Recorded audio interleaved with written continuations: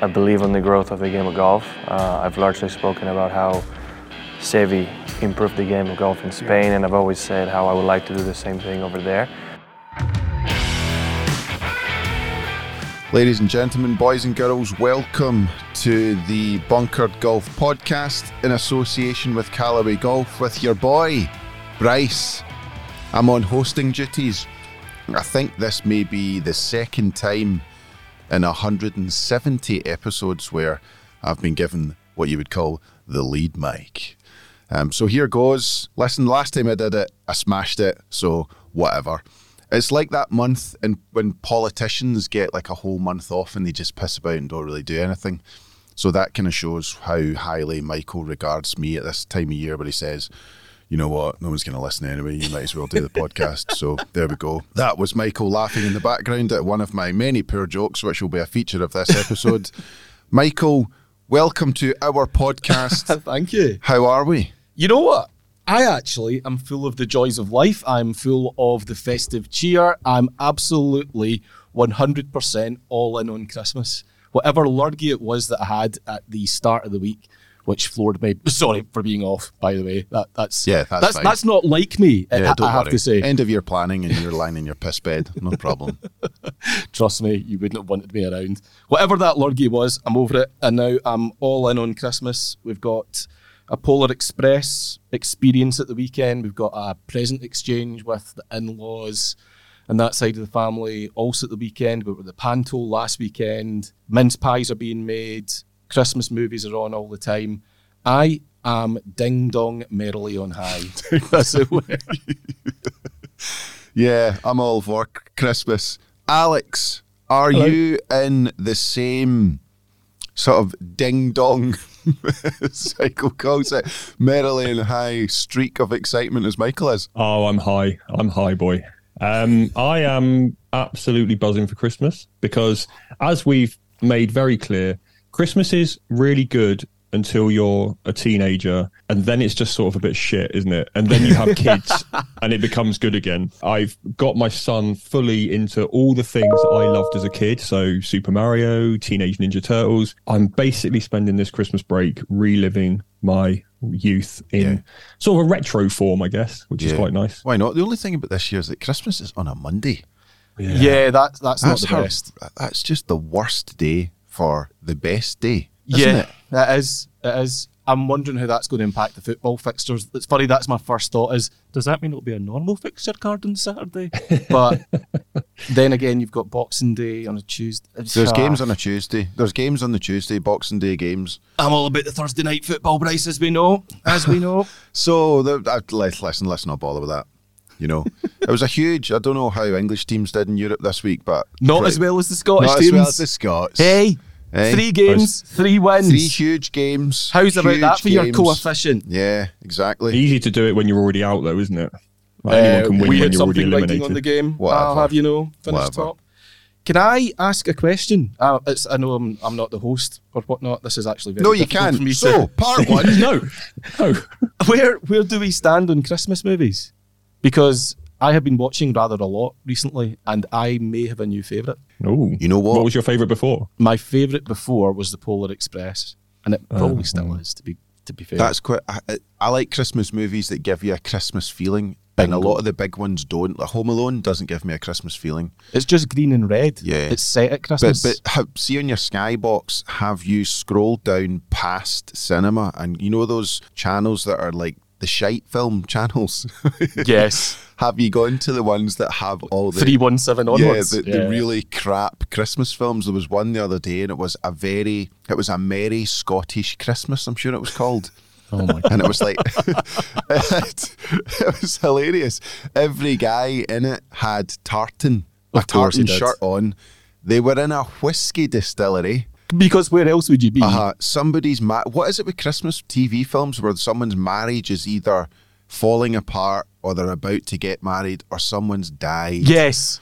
And it's all tugging at the old heartstrings. It's like, oh. There's always a widower, isn't there? Uh-huh. Who's like the main, he's a smouldering, kind of hunky looking guy. And It's I been watched such that. a hard time of year for me, Oh my God, if only Mary would really understand where my journey's going. but it's been tougher for Molly. Yeah, She so needs I a new watched, mom. So I watched that, and yeah, it was crap. Yeah. So Channel 5's quite good for that on a Saturday afternoon. Yeah. It's quite wildly entertaining. You get some terrible Hallmark Christmas movies. yeah, they call they're them, don't just awful. But I'm actually the when you go into Netflix and Amazon Prime, there's not a huge amount of really good Christmas films. I'm going to be honest. It's a bit poor. It's a bit like sport. It's fragmented now as well. So you get all the good ones are split across Amazon and Apple, Sky. Why are we talking about? Oh, it's Christmas. That's why. Yeah. So, talking of fragmented, let's go into part one. Way! See, Oh, that's lovely, how you do the lovely. links. That's how it's That's done. how it's done. So we go straight into what we're going to talk about this week, which is nothing because, as usual is the case every week this year, not much has happened in golf. It's been a kind of a slow one, especially at the end of the year. I'm actually trying to think about what we... Oh, yeah, John Ram. Yeah. Oh, So, John Ram has... Well... John Ram has left the PGA Tour, or been kicked off the PGA Tour, I should say, and joined Greg Norman's fronted Live Golf League with a rumoured 450 million smackaroonies, as they would say in Glasgow. $550 million, whatever you want to say. Lots of money. Sorry, smackaroonies, is that the currency of Glasgow? Currency of Glasgow. So is that the penny equivalent or the pound I equivalent? think it's a pound equivalent. So what's the penny smackaroonie. equivalent? I'm not sure. Like 100 watts makes one smackaroony. I don't know. Ask Kevin Bridges. He's the one that came up with it. I don't know. And we have to say that, So- or we'll get sued. Yeah, exactly. Thanks, Kev. £450 million. What would you do with if that? he pockets all that money this year, he is the richest sportsman walking earth right now. And he's a golfer. What do we make of it, Michael? Oh, lots. First things first, not surprised. I mean, this has been rumoured for the best part of a month now. I mean, actually, John Ram's been linked with Liv for months and months and months, pretty much since Liv started. But it's only ever been just that. His name sort of flung around by, we all know the accounts that pick a name and go, oh, he's going to be linked with my sources. You don't have sources, mate. You don't have friends. You're lucky to have a password and a hard drive that hasn't been microwaved yet. So pick the names you want, all you want. But about a month ago, things started to change. And as a journalist, I spoke to actual sources, people I know who I trust. And they told me that this time, it's different. That he is actually having conversations with them. They're quite well advanced. And I think when I sat down and the three of us discussed that, we kind of all looked at each other and went, holy shit. If John Ram goes to Liv, that is quite a significant game changer. But deep down, I still think even then, and this is the end of November, I think even then, I don't know about you two. Well, I think I know about you two, but I certainly didn't think he would go. I didn't think he would go. I thought it was a leverage move, to be honest. Try and expedite some of the change and maybe force through some of the things that he wants. Because bear in mind, he's not been hugely happy about being sidelined in favour of Rory, for example. That's quite well known now. But even then, it's leverage. Yeah, it made sense. Actually jumping ship and going, I'm stunned we're at this point. Yeah, and I think we were stunned, Alex. Obviously, I think John was being hugely disrespectful to the bunker team because he announced it on our Christmas night out, the bastard. He didn't just announce it, he did it in that god-awful jacket and hat and those poses.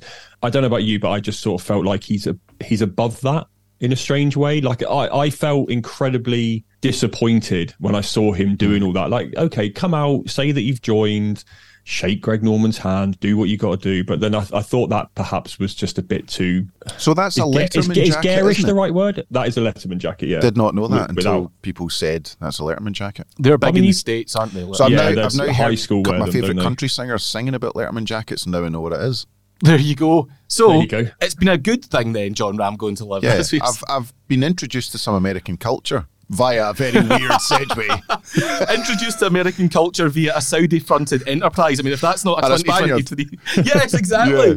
If that's not a 2023 summary, I don't know what is. So how did, when you first, I think I'll share my feelings in a minute, but Alex, when it actually landed on your account in your email and it said he has gone to Live Golf, what were your immediate reactions? Well, I mean, I was a few scoops in. I was balls deep in a chicken tikka masala at Mother India, so I was enjoying myself. But I'm the same. I'm surprised, disappointed, but it's one of those things where it's not.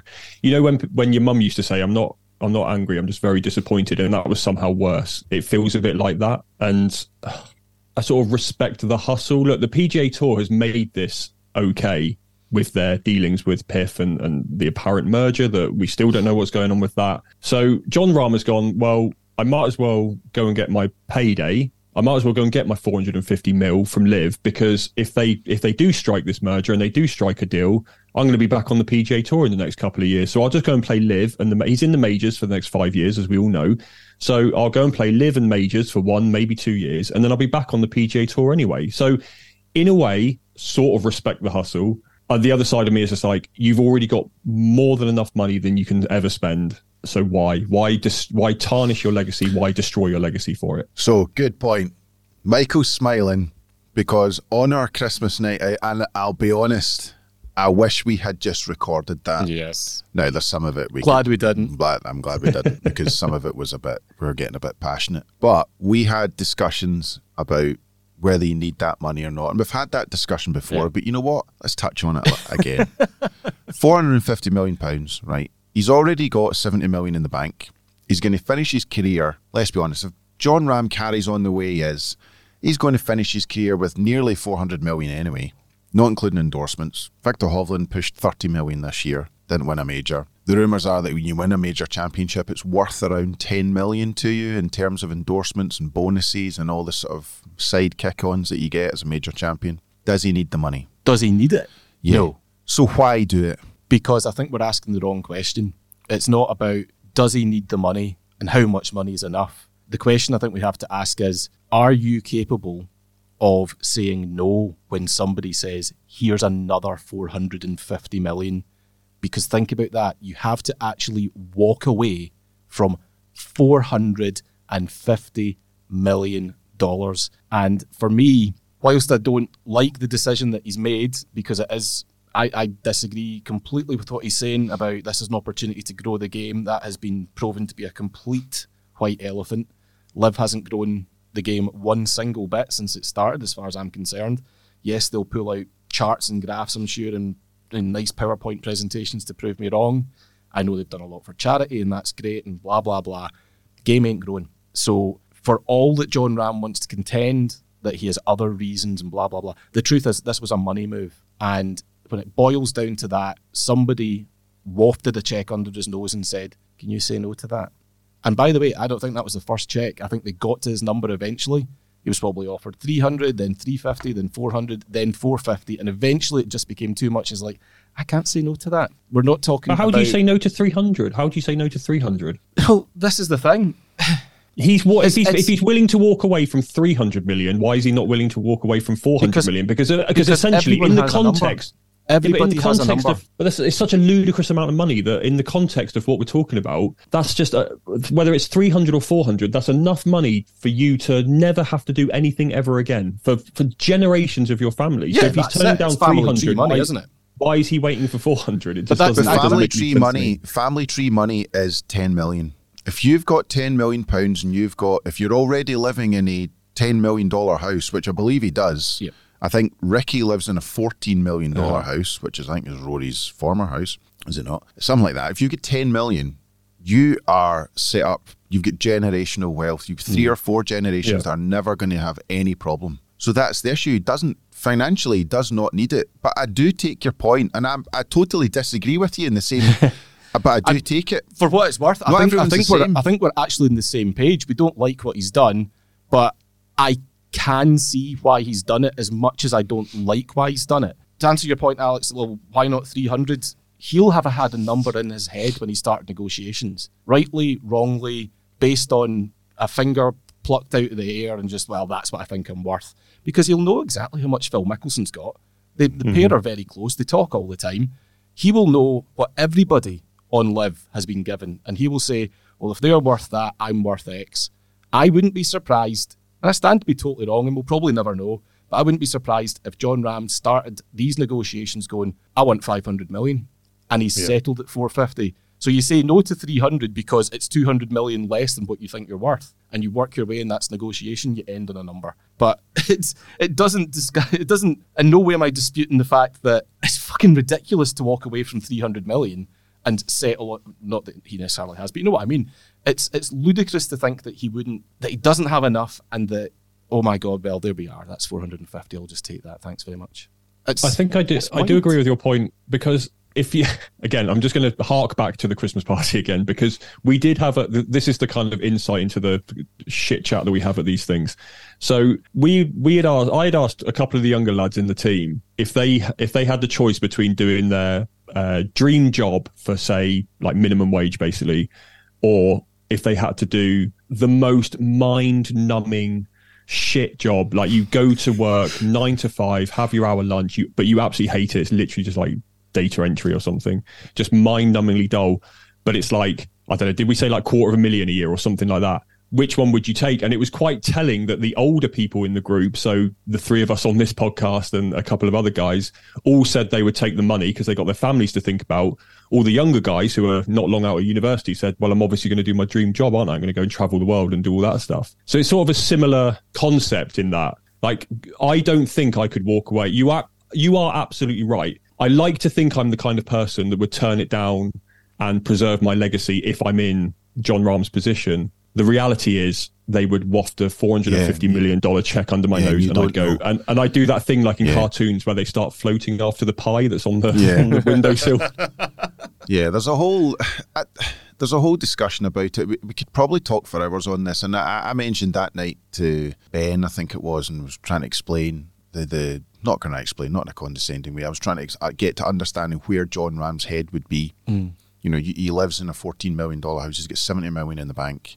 Next year, he'll probably forecast bringing in $25 million. The guy's not poor. He's not struggling. So he could easily go out next year and go and buy himself another, like in Spain, he could go and buy himself some $8 million house in the hills, and it's just phenomenal, full of tech, everything. What that live money allows him to do is not do that. He could go out and buy an island.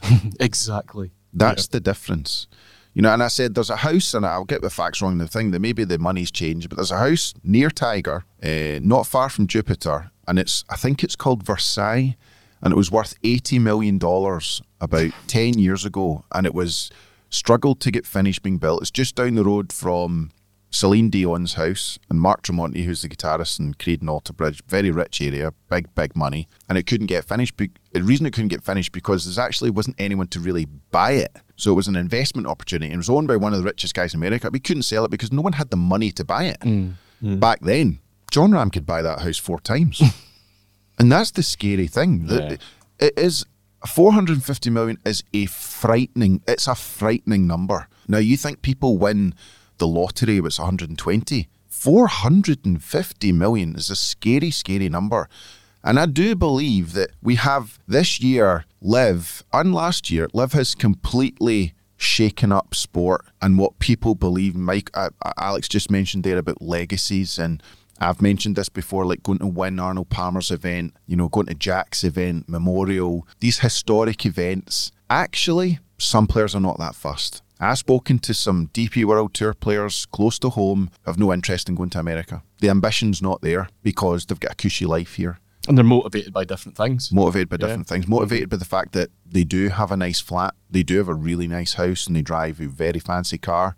They want to shake that up because there's a stream in Europe that they're quite happy with, very comfortable. They're not motivated by winning the Bay Hill. They're not. It's funny because we would criticise them potentially saying, why don't you want more?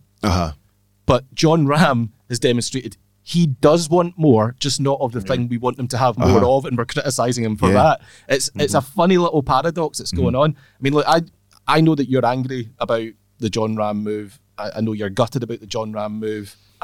I'm certainly in the same place, because whilst I'd like to think that it will ultimately lead to a bit of peace and maybe force some change to happen, how could you possibly have a Ryder Cup without Jon Rahm in a couple of years' time, for example?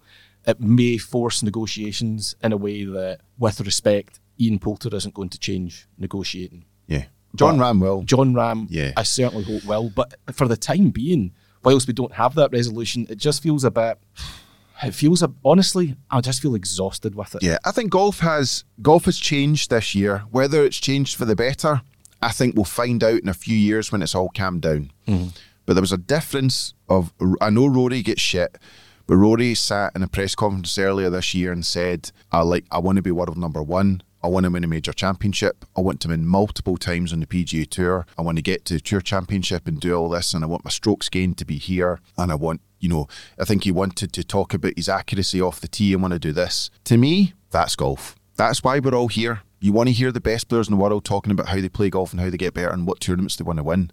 What we've been talking about since, it seems, June onwards is not that. And I think that's the dangerous thing that it's a dangerous road we're going down. So before we go on to the next topic, there was a discussion heavily that Tony Finau was coming. There's rumours about Tyrrell Hatton coming, a few more. And I noticed in the last couple of days, people are saying that potentially they are not agreeing to join LIV because they want to keep their world ranking status and they're going to do it at the last minute. So this higher they can get up the world rankings, keep them in the top 50, wherever they need to be. Interesting theory. Is it correct? It's a very smart theory, if that's the case, and it's plausible because there's no LIV event until February. So why jump ship now and wipe out the entire month of January when there's big events happening? Farmers Insurance, the American Express, Sentry, Sony Open. You're basically saying goodbye to all those events because Jon Rahm has already been banned by the PGA Tour. They've come out and said, like every other one of our members that's joined LIV, he can no longer play in our events. Doesn't matter, he hasn't hit a ball on LIV yet, which is a change from when the tour was first announced in summer of 2022. They're like, don't care he's not played. He's pledged fealty or whatever to them. So yeah, he's now banned. It stands to reason that some guys who are thinking about going to LIV may be spooked by that and they're going, yeah, we don't really want that. Because bear in mind, Jon Rahm has all the aces. He has all the 4 aces. He doesn't. He's going to have his own team. No. But he's in such a strong position, Jon Rahm, in all the majors for at least the next 5 years. Doesn't matter to him if he doesn't. He's world number 3. His ranking's not going to tumble that much in a month. Other players aren't the same.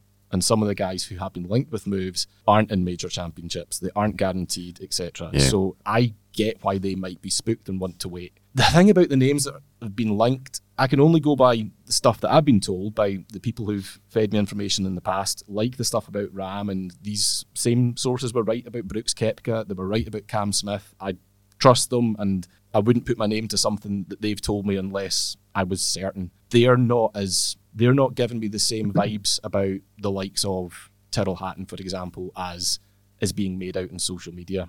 There's a lot of people saying, oh, he's about to go, and I'm not hearing that. Yeah. Tommy Fleetwood's another one that's been thrown about on social media, but it's too easy to do it now. Like, Alex, pick a name, pick someone that's going to join LIV. Who do you reckon?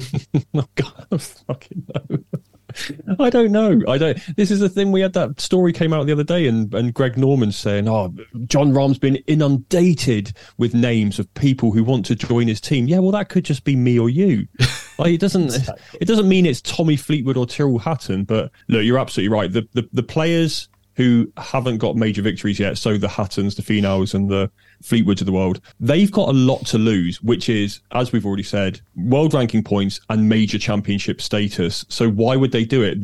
They've got more hanging on it, so they're probably going to wait. I mean, if it was me, if I'm Tommy Fleetwood and I'm thinking, yeah, do you know what? If they're offering me 100 mil, I'm thinking about it. Don't want to get knocked out of the majors though, so maybe I'll just hang on and see if this deal happens. I mean, we keep talking about this deal, this merger, which apparently has got a deadline of, is it the end of this month, the merger deadline? So yeah, maybe they're just sitting back and thinking, well, let's wait till January, see if it goes through, and then if the deal does go through and it turns out that actually from 2025 PIF and PGA Tour are going to be in bed together, then all right, well, I'll go and play a year of LIV and earn a shed load of money, and I'll do it that way, because they're all in the majors next year, so they know that because of their world ranking. So that's the really tough choice. You're talking about whether you would take 300 million or 400 million or whatever if it was wafted in front of you. That's another thing, isn't it? Like, would you eliminate your chances of playing in the major championships if you're someone in their prime, like Finau, Hatton and Fleetwood, or would you give it all up for a bit of extra cash? Yeah. I don't know. I mean, the rumours are that Jay Monahan and Yasser are having a coffee right now. At this very second. At this very second, they're chatting. So what do you think Jay takes in his coffee? The funniest thing, the Whiskey absolute right now. Yeah, I'll bet. Oh yeah, he's on the stronger stuff for sure. It's 5 o'clock somewhere, as they say. The funniest thing that Monaghan and the governing bodies can do is, do you remember when all this came out and there was that huge document, like thousands of pages, and we were all trawling through it, trying to find out some juicy gossip or juicy details.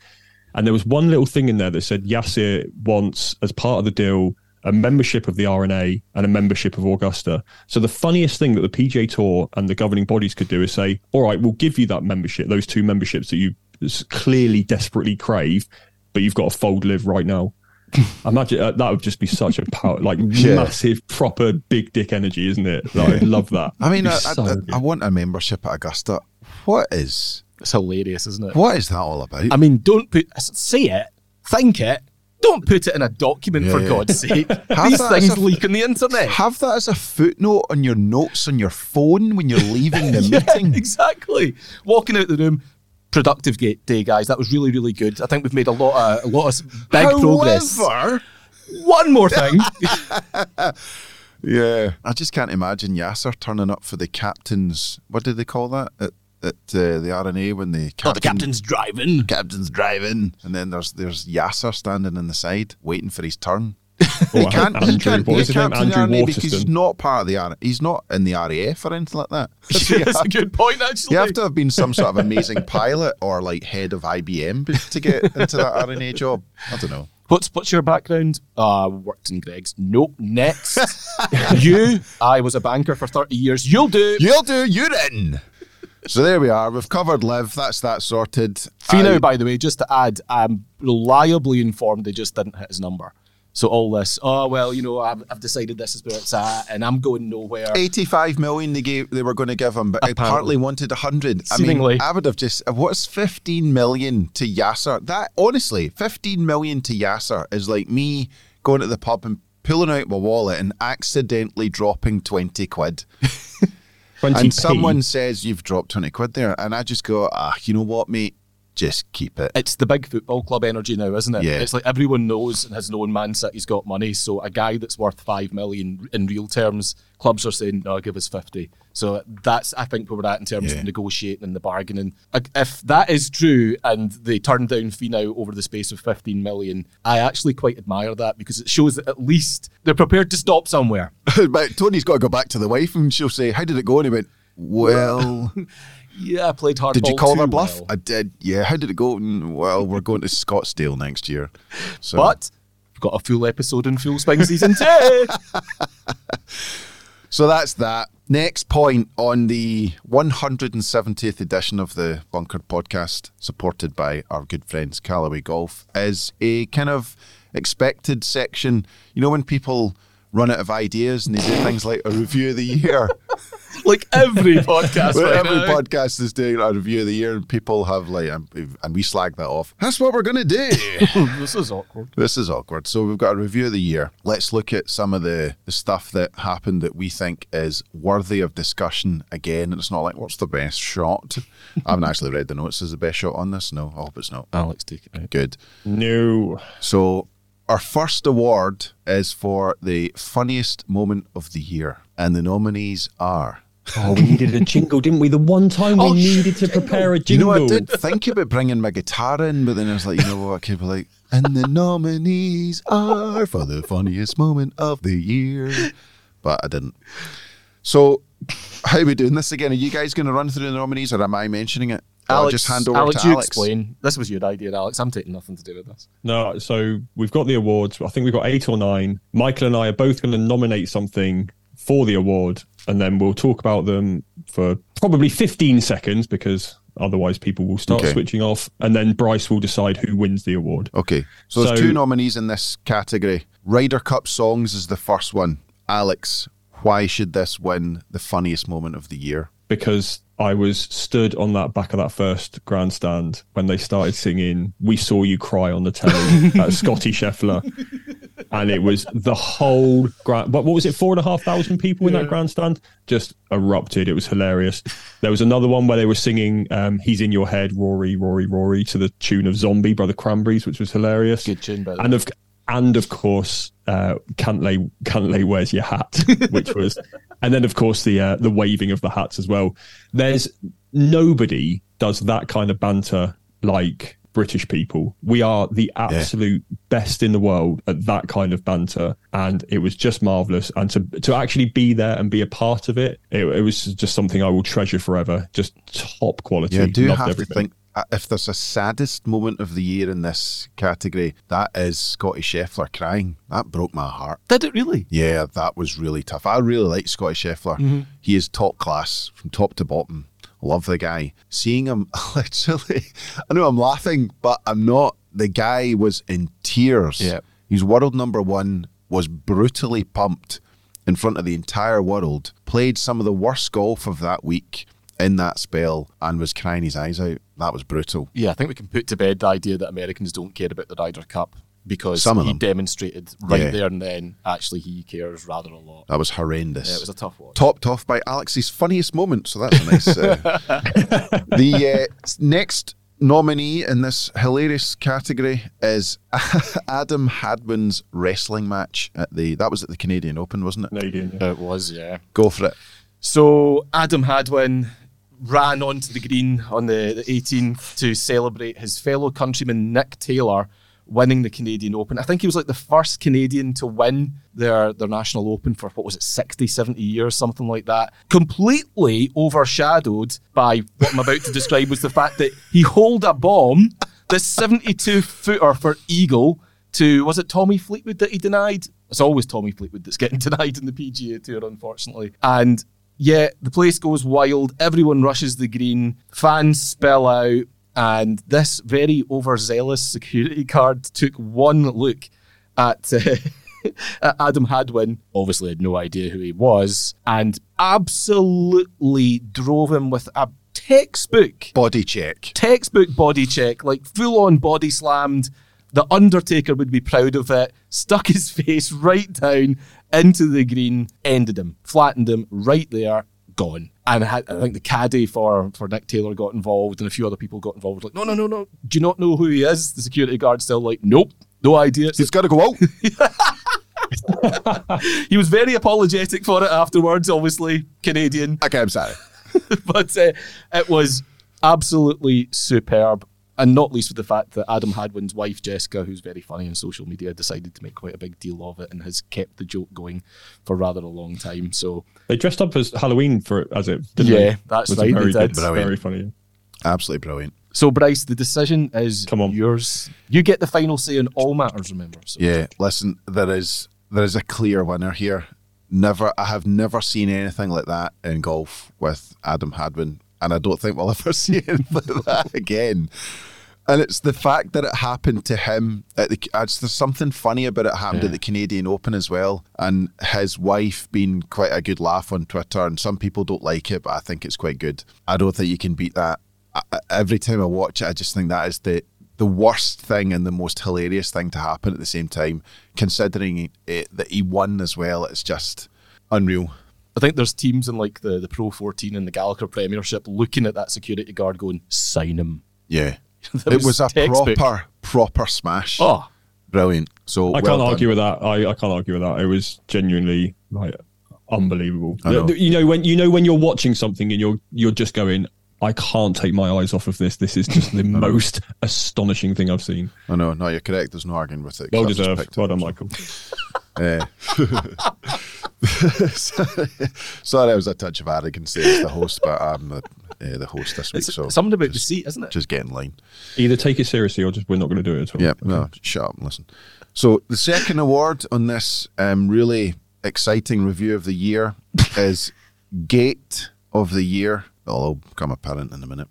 And the nominees are Hatgate at the Ryder Cup, Michael. Yeah, we all know about that by now, don't we? Patrick Cantley not wanting to wear a hat, then I think lying about why he didn't want to wear a hat and not being completely upfront and honest about not wanting to wear a hat. Apparently he couldn't find a hat that fits, but he's had no difficulty when he's been paid to wear one by Goldman Sachs or let's say when he's representing the States in the President's Cup. Seems that when it comes to the Ryder Cup, he goes, I'm not getting paid, so I'm not just piss off. So that created obviously all the drama that we had on Saturday, the fan interaction, and frankly, it created the defining moment of the year, which isn't a category, but we're giving it to Rory in the car park kerfuffle anyway. Had the Hatgate thing not kicked off, we wouldn't have had that carry on. So in a roundabout way, thank you, Patrick. There's a very good point. If it hadn't been for Pat and the hat, we wouldn't have had the scrap. So, very good point. If it hadn't been for the Pat and the hat, we wouldn't have had the scrap in the car park. I'm trying to think of something that rhymes with hat and Pat. Twat. Twat, there you go. Yeah. No, I think we'll move on. Second nominee in this hilarious category is the tea and tree gate at the Dubai Desert Classic. Alex. Well, when Michael and I were workshopping award ideas during the week, I was saying Treegate and he was saying Teagate, and it didn't really click until late on Thursday afternoon. We're talking about different things here, but the same tournament, the same people involved. So Patrick Reed, how much do we miss Patrick Reed, by the way? Like we had this a couple of weeks ago on the podcast, didn't we, where you made your case for Patrick Reed actually being a hero rather than a villain, and I miss the guy. I genuinely do. But there was an incident at I want to say the Dubai Desert Classic in February, which, by the way, I thought this was about 3 years ago. I was absolutely gobsmacked that this was in 2023 because so much has happened. But Rory McIlroy apparently snubbed him on the driving range. So Patrick Reed decided to flick a wooden tea peg at him. That'll show him. As everyone would when they're in that situation. Both the players sort of just, I think, did Rory call it a storm in a teacup, I believe, that well-known phrase. And then later on in the week,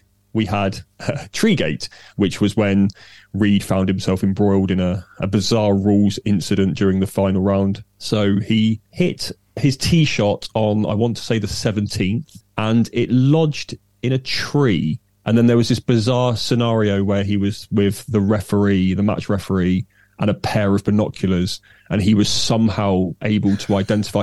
If I'm remembering correctly, weren't we were all studying like the slow motion footage of the ball going into the tree, but Reed and the referee were looking in a completely different tree. Because there was 3 trees, if I remember rightly, and the ball looked like it landed in the first tree. They were looking in the third tree, which was right next to the green, and therefore, if he was taking the drop, would have got the drop with no trees in his way, blocking his path to the green, basically. So that was the controversy. Patrick Reed can't keep himself out of these rules shenanigans, and it just kicked off the year in the perfect way. I mean, we obviously had no idea what was to come, the lunacy that was 2023. But yeah, come back, Patrick. We do miss you, mate. Listen, I've said this before. I really like Patrick Reed. I think he's a hell of a player, and I like his get it up, attitude, his moxie. I love it. His moxie. I can hang with that. But how the hell does he keep getting himself involved in all this shit? However, remember he took a drop a couple of years ago. He did an embedded ball situation in the semi-rough.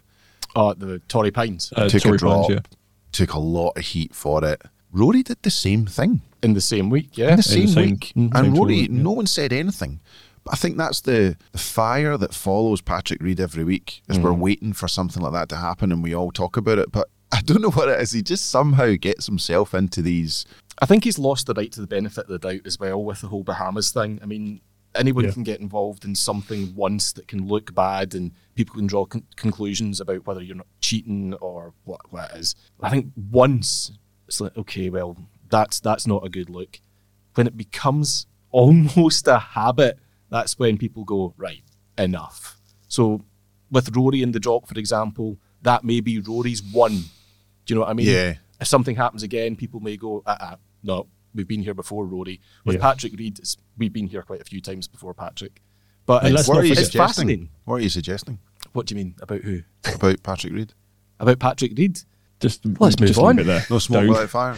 Let's not forget, this is not just his PGA Tour career as well. This is, he was accused by not only opponents in college, but his teammates at college. That's why he had to move colleges. So it's been going on his entire life. It's not a new thing. If Patrick Reed gets involved in shenanigans and live, does anyone notice? I mean, this is the thing. It's all meant to be on, Depends YouTube. if rules broken in the woods.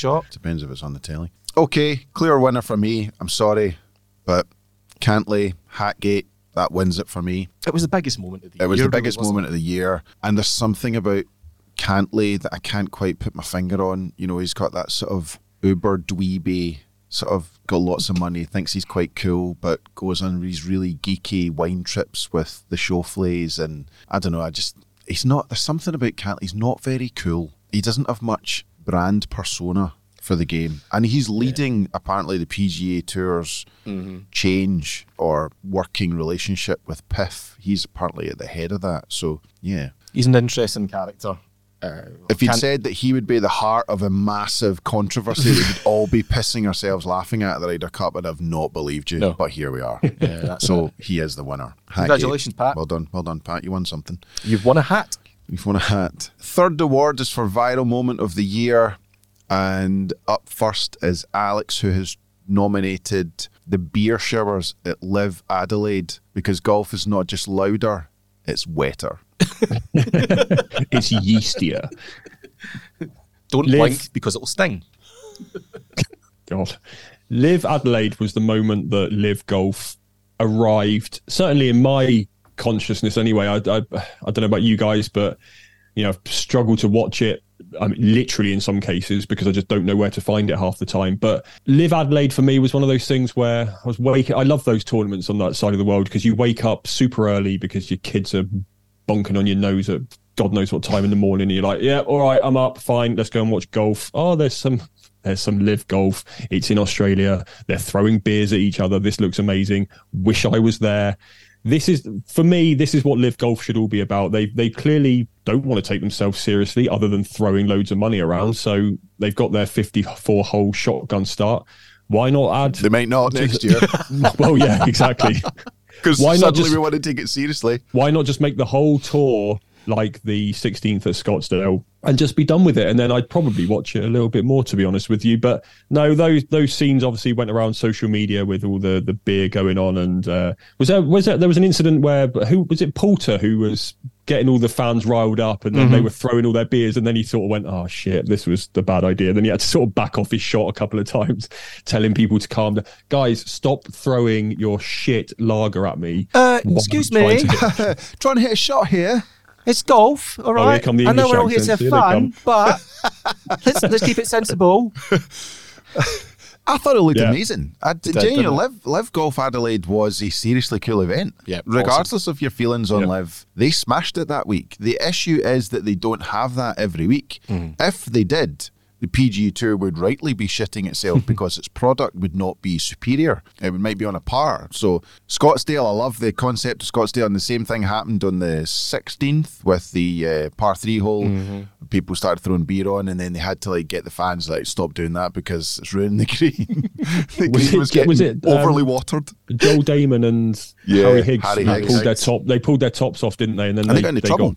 They got in trouble with the PGA Tour. Yeah. So yeah, it was a good moment. I think it'll be hard to beat. Chase Koepka had a hole-in-one, by the way. Yeah, and that that was the amazing. sparked it, wasn't There it? was that What as well. remember people thought that was fake? They'd faked that hole in one. What? Yeah, there was chat on social that they had faked that hole in one. People were saying that wasn't real, and you're like, there's people there.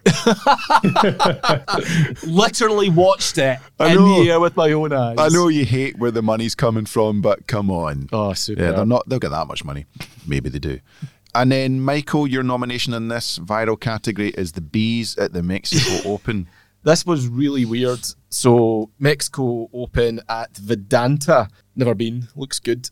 And I think it was Eric Van Rooyen was about to hit an approach shot, and suddenly him, his caddy, their playing partners, the other caddies in the group, the TV guy, the cameraman, everybody inside the ropes just went and hit the deck, like bellies to the ground.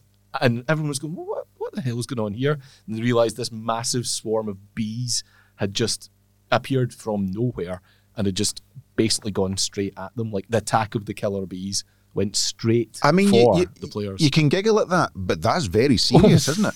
Scary. You can die from Terrifying. that. I wouldn't fancy getting a big swarm of bees coming at me. Yeah, I think that what you meant to do, you meant to hit the deck or dive into water, Yes, aren't you? so they were quite lucky because I think that hole that they were on, there was water to the right-hand side. I actually think a couple of people did jump in the water, didn't they? So, yeah, laughing at it now because everything was fine, but at the time, yeah, probably quite scary. but I have never seen anything like that on a golf course in my entire life. But see, if you think about it, we're saying, you know, wouldn't enjoy that. Think we're in Scotland, we've got midges, and when you go out and you walk into like a big swarm of midges at the height of summer, Yeah. it is horrible. Yeah, they used to. Imagine that's bees. In the old days, I'm not saying like in the 50s. I'm thinking like William Wallace time when we were all running about in like naked. They used to torture. That's how they killed villagers and tortured people. That's how they kept people in line. They used to take them up and pin them to a tree and cover them in all sorts of like moisture, whatever it was, and leave them.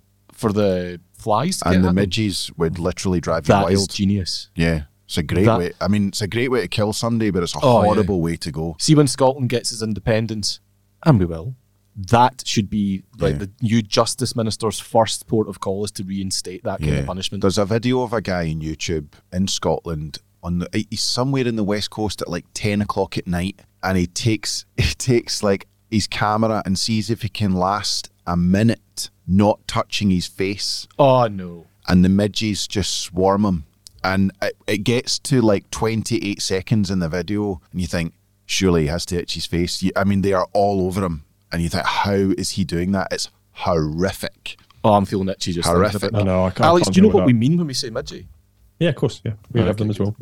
Yeah, brutal. Should add, by the way, Alex has done me dirty here because there was actually a third, Go for it. which was... You playing Augusta? No, we'll come to that, I'm sure.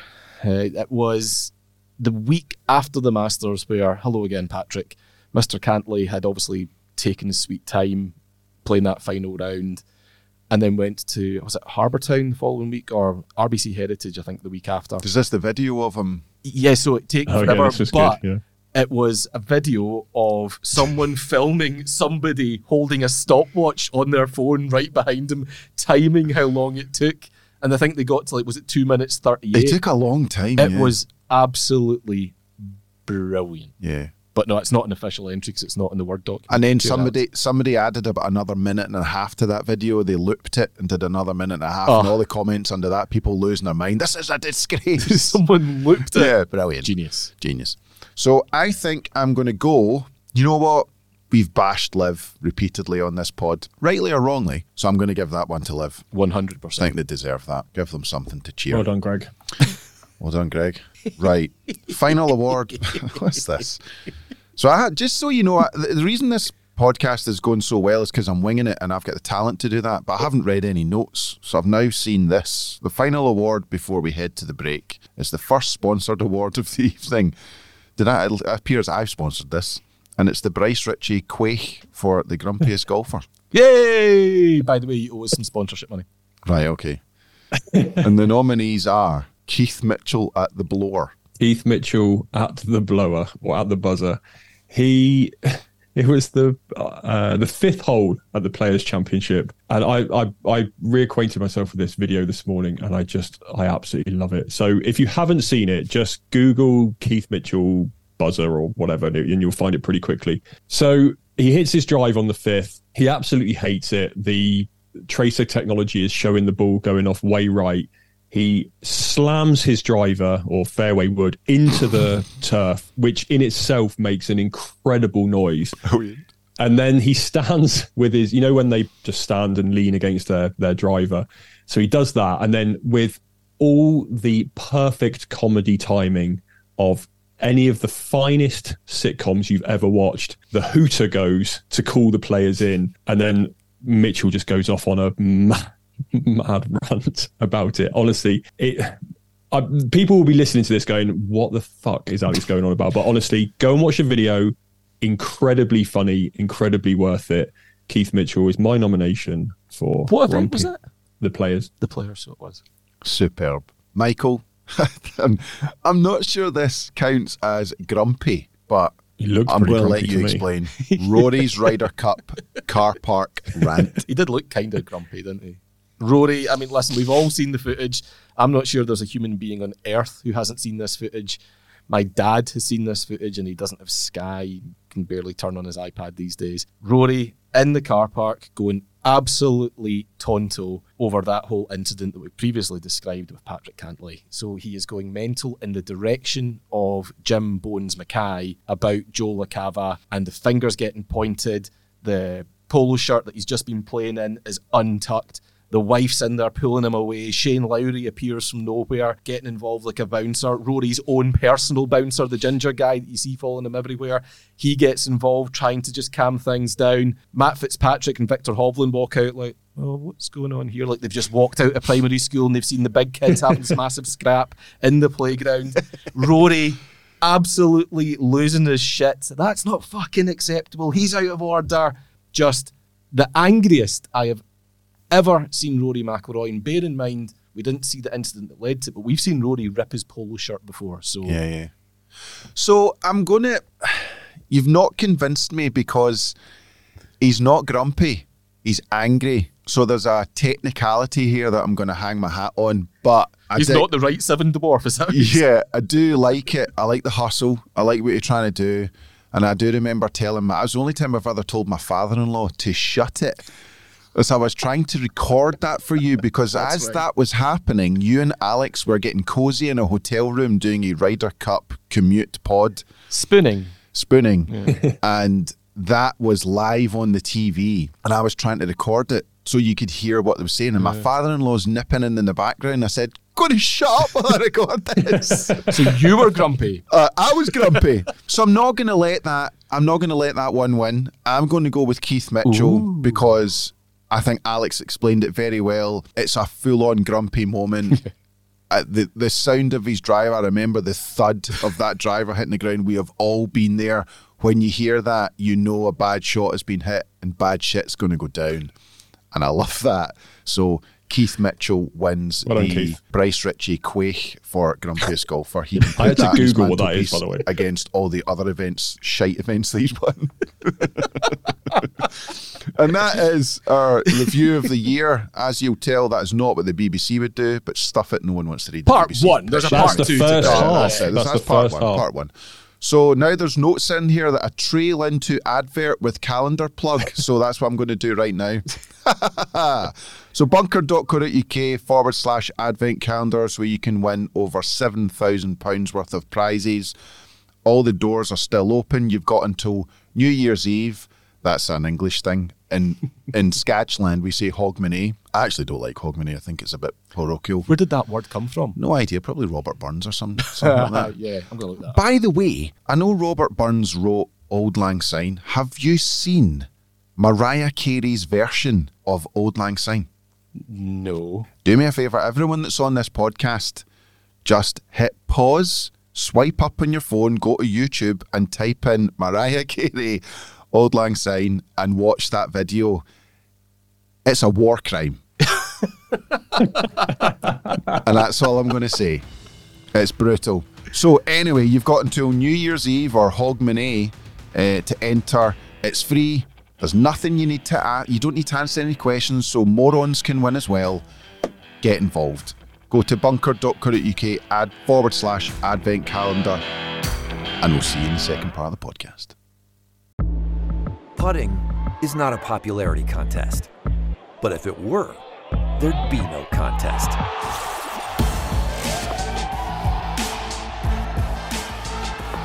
The number one putter on the PGA Tour, LPGA Tour, DP World Tour, and the number one putter at 50 consecutive majors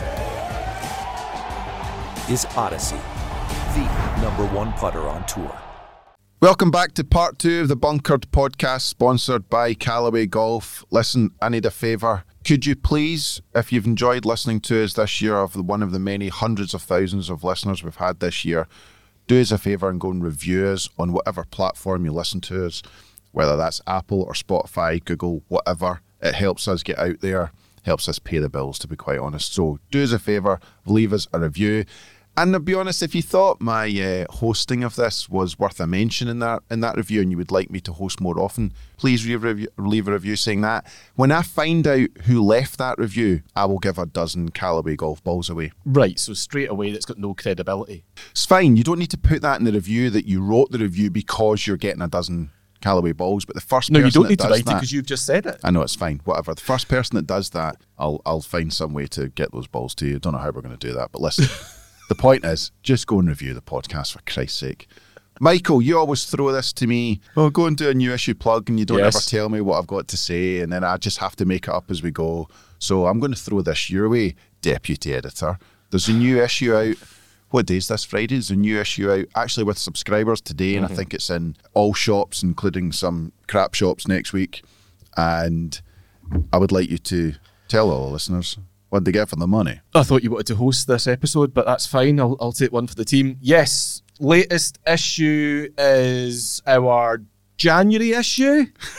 It's hard, isn't it? January, it's really fucking hard, by the way. January, February issue, we would refer to shorthand internally as issue 208, but basically just look out for the issue of Bunkered that's got Georgia Hall and Charlie Hull on the cover. It's the first ever time that we have had 2 women on the cover, and that is all credit to our man Lewis Fraser, who went out to Saudi Arabia. Yes, he went to interview them as part of the Aramco team series in Riyadh, I believe it was. Yep. Lewis and Dex, our videographer / photographer, they went out there and they spent a lot of time with both Charlie and Georgia, got a lot of great content, took a lot of great pictures, and I think that jumps right out in front of you when you see the magazine. I think it's an absolutely awesome cover, which I have to say Lewis took Lewis did the cover. pretty Yep. much on by himself. Yep. His first time doing that, so props to Lewis. And yeah, it's a great read. You find out a little bit more about how both players play the game, which is always very enlightening. But you get a sense of their personalities as well, and I think that's important because we all know about the biggest, highest profile men's players in the game, and personality is very important there. But sometimes with the women, the little that we do get to see and hear of them is just them hitting shots. It's great when it's the Solheim Cup. We see then just how good they are at playing golf, but we also want to know more about them. We want to share more about them with you. So it's a really enlightening read. It's a lot of fun. You'll find out some really quirky stuff about them as well, and highly recommend you check that out. Elsewhere in the mag, what have we got? We've got an interview with Martin Slumbers, quite wide-ranging, talks about a ton of subjects. Kenny Dalglish, Sir Kenny Dalglish is in there, which I struggle to say. He's King Kenny. Sir Kenny Dalglish. No. But absolute football and royalty, Celtic, Liverpool, and I'll say this because they're my English team, Blackburn Rovers legend. What am I missing, Bryce? Yeah, it's difficult, isn't it? It is, yeah, it's not easy. Yeah. Plus, all the stuff you would come to expect from Bunkered, how to play, where to play, what to play. Yeah. Is that it? That's it. Yeah. That's it. You've kind of gone there. Very Listen, if difficult. there's a late Christmas present you're looking for the golfer in your life, go to bunker.co.uk/sub offer and make it happen. See, that's the bit that I like, is because you just get to sit back and listen and watch the other person try their best to think And of what drown. to say, and then you just sweep in at the end with a call to action. Yeah. I mean, I now realise what it's like being the other side of Yeah, that. yeah. Well, there you go. So, next up in this sort of chaotic end of the year podcast, Which you is are hosting brilliantly. Thank I you, must say. thank you. To be honest, it's not that difficult. Is a quiz from our associate editor, whatever that means, Alex Perry. Alex, over to you. It'd be rude not to have a quiz on the last podcast of the year. So, in honour of Scotty Scheffler tucking into his turkey and what did we say last week? Candied yams. Oh, yeah. As the world's top ranked player, I have been back through the OWGR archives to find the other 15 players in the men's game who spent Christmas Day as world number 1. So you're going to take it in turns to say a player's name to me, and you'll get a bonus point if you also get the year they were Christmas number 1. Now, obviously, there's 2 or 3 of them who have been world number 1 for more than 1 year. You just have to give me 1 year that they were world number 1, and I will accept the bonus point. If you get the year wrong, I will hand it over, and the bonus point could potentially be stolen. And you can just mark yourselves because I haven't got enough hands, and So I can't you're gonna find say my pen. You're going to say the year, and we have to guess No, who you're was just You have to pick just a player going and a year. a that player they're- and you're- the year. you're just going to say the name of a player. I will tell you if they ever spent Christmas Day as world number one, and if they did, you will then guess the year they spent Christmas number one. Right, I got it. Okay, that's good. Your quizzes are quite good, Alex. You're very welcome. Who wants to go first? On you go. I'll let the man who is hosting go first because he's doing such a good job. Tiger Woods, 2001. Tiger Woods was Christmas number one in 98, 99, 2000, 2001, 02, 03, 05, 06, 07, 08, 09, and 13. 12 times. It's not getting correct. a bonus point. I get for all 12 of them. points for this quiz. 2 points to Bryce. Michael. So give me Tiger's years again, sorry. 98, Genuinely. 99, 98, 99, 2000, 2001, 2, 3, 5, 6, 7, 8, VJ 9, Singh, 13. 2004. Correct. That's a good one. Bryce. Greg Norman. Correct. Give me a year. Oh my God. 1991. Incorrect. Bollocks. Michael, still the bonus point. Steal. I am going to say... Oh, that is tricky, actually. I'm going to say Greg Norman in 1995. Correct. Shit. You could have, He went into you could the have Masters also as number one, didn't he? Yeah. Won You the could have Open in also 93, didn't he? yeah. You could have also stopped talking after when you said 1990 because he also was Christmas number one that year as well. So Greg Norman was actually 6, 87, 89, 90, 95, 96, 97. 3 years in a row as Christmas number one. 97? He's basically Lad Bible. Lad, what was that? Lad Baby. Baby. Yeah. Lad Baby, yeah. Close enough. Right, so that's 1 point for each of you. And it's back to Michael. Dustin Johnson. Correct. What year? I'm going to say simply because of the November Masters that he won 2020. Correct. He was actually Christmas number one twice. 2017, 2020. 2 points. Bryce? Bernard Langer. The first incorrect answer. Oh! He was not world number one Christmas on Christmas Day. Back to Michael. Has to be Rory. Yep. Give me the year. I will 8. say 2014. Yep. So 3 times. 12, 14, 22. 2 points. Bryce? John Ram. John Rahm. Correct. What year? 22. Incorrect. Scheisse. way. I literally just said Rory was 22. Oh, did you? Sorry. Thanks for reminding me that. So I can steal. Well, I have. Yeah, so I'm you gonna can make that, steal, aren't you? yes. It's 21, isn't it? 21. Yeah. Right. 1 point Quizzes each. suck. Back to Michael. Right, this is simply because I think he became world number one on Halloween. I've got that in my head. Lee Westwood. Lee Westwood. And the year? Was it 2010? Correct. That's good knowledge. Does Right, worry me back that to you're you. on your computer when you're doing it. Do you want to see? No, I don't. I don't really care. I do Check his actually. Can I history. see your notes? Luke Donald. Luke Donald, yes. Fantastic shout. Shit, no, I'm not going to get the year. I will go with 2012. Nope. He took over from Lee Westwood as world number one, if you remember. So for the 2011. steal. Oh, yeah. I've just given you Alex. the point. Sorry. Well Sorry. done, Alex. I knew you knew it. I knew you knew I it. was saying 11. I'm taking the You're point. not getting that point. I don't actually think I need it. Oh. Is this game nearly finished yet? You've got 1, 2, 3, 4, 5, 6, 7 left to go. What? Oh, for Christ's Back sake. to Michael. Do we? Right. Okay, good. I will say... Nope, that's nonsense. Ian Woosnam, And the year? 91. Correct. The year of his Masters Masters victory. God. Colin Bryce? Morikawa. He's never been number one. Yeah, was he not number one? Yeah. Oh, shit. Colin Morikawa has not been a Christmas number one. Or number one at all. I thought he believe. was. Is that right? It was in my mind when he won the Open. Yeah, I mean, you convinced He was my yourself he world was the number best. one. I How did many times convince did you say in the myself, I know. podcast he's the Best player number in the one? world, and he didn't win for the next 2.5 years. Fred Couples. Incorrect. Oh. Your first incorrect answer, I believe. Mm-hmm. Bryce? Get up, you. Oh my God. No, I'm running out of inspiration. To be honest, Alex, I'm beginning to run out of interest. Where are we with this? Well, I'm now trying to think of world number ones. We had this the last time and I sucked at that as well. World number ones.